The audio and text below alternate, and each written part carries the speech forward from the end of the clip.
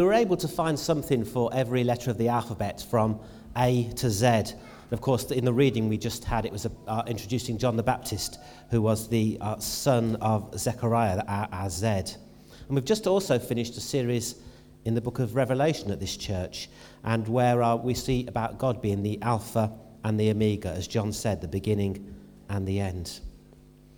And in the reading that Chris just brought us, we saw that in the beginning was the Word. And what John is saying is that Jesus was there right in the beginning. Just imagine that for a second. When God created the world, Jesus was alongside him.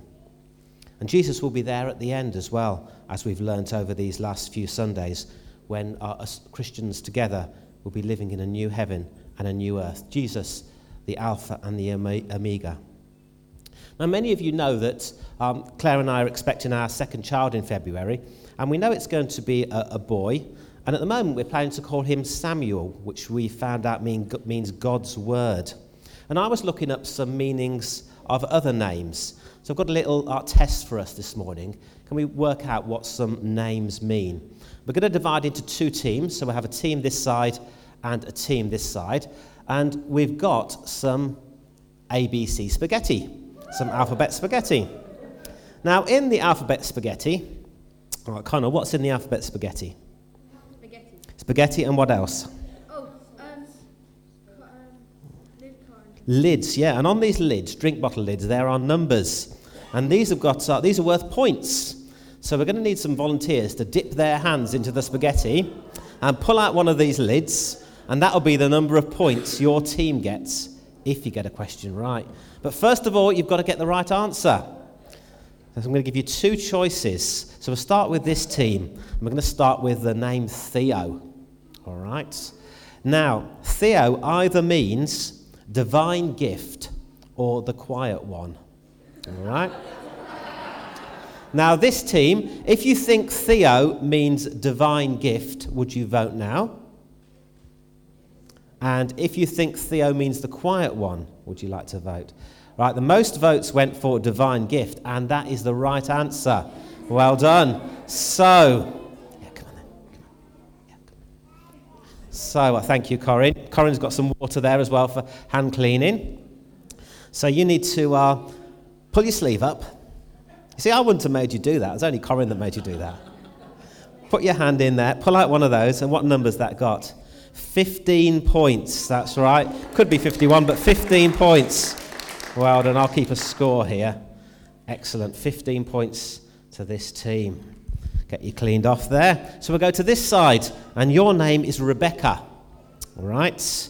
I don't know, is Becky? Becky's on this side, so you might already know the answer. Does Rebecca or Becky, it could mean happy child, or it could mean servant of God. So if you think Rebecca or Becky means happy child, could you vote now? And who thinks it might mean servant of God?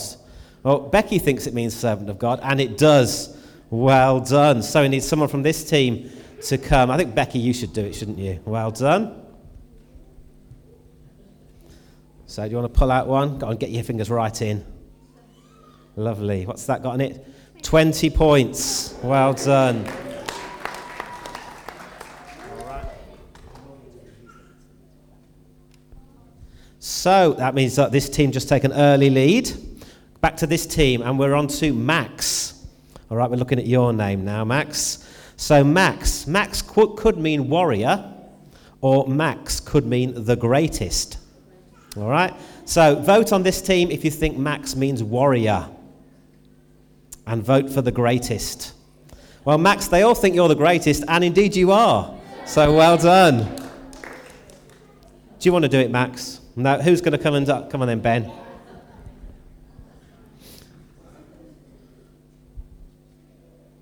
Go on, dig right in.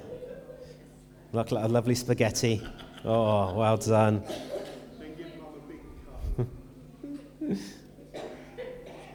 Okay, and that's a 20 points. Just is that 20? Yeah, well done. 20 points. So we're now on to this team. On to Alicia. I don't think is Alicia here today. No, she's not here, so we can't ask her. But Alicia could mean of noble birth, or it could mean goodness.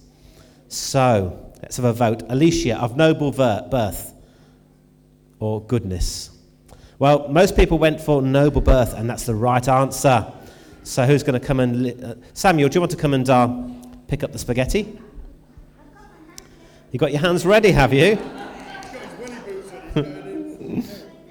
Yeah, get right in. Go on.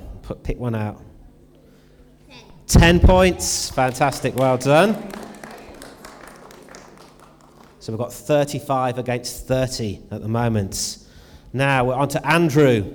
So I don't know, Andy, if you know what your name means, but Andrew, it could mean manly and courageous, or it could mean gifted.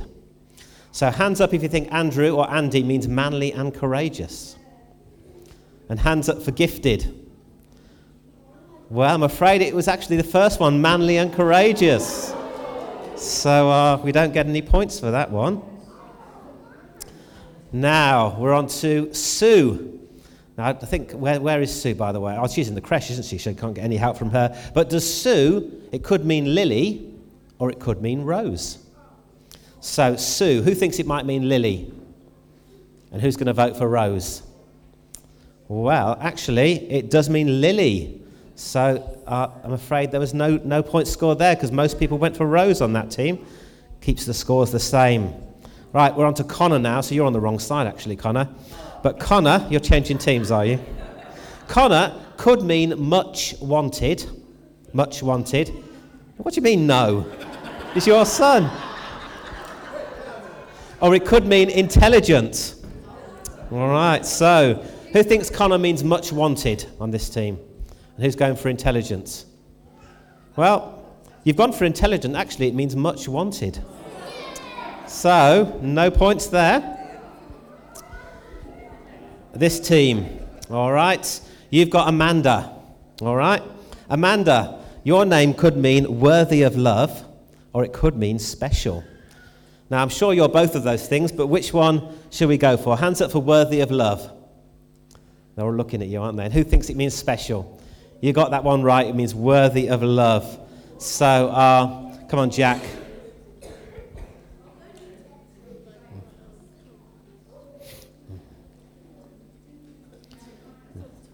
$20. Well done.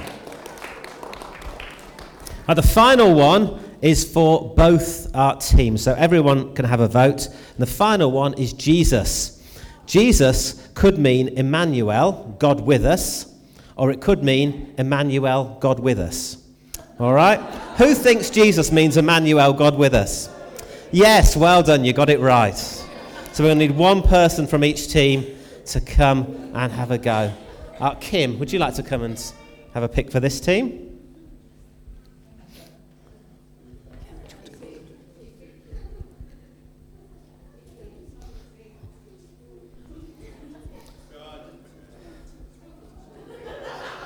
You two want to come together? You come and do one together. 20 points. And these two are going to come and do one together. All right? So that's 20 points. And you two do it together. So put your hands in together. That's right. Decide on one together.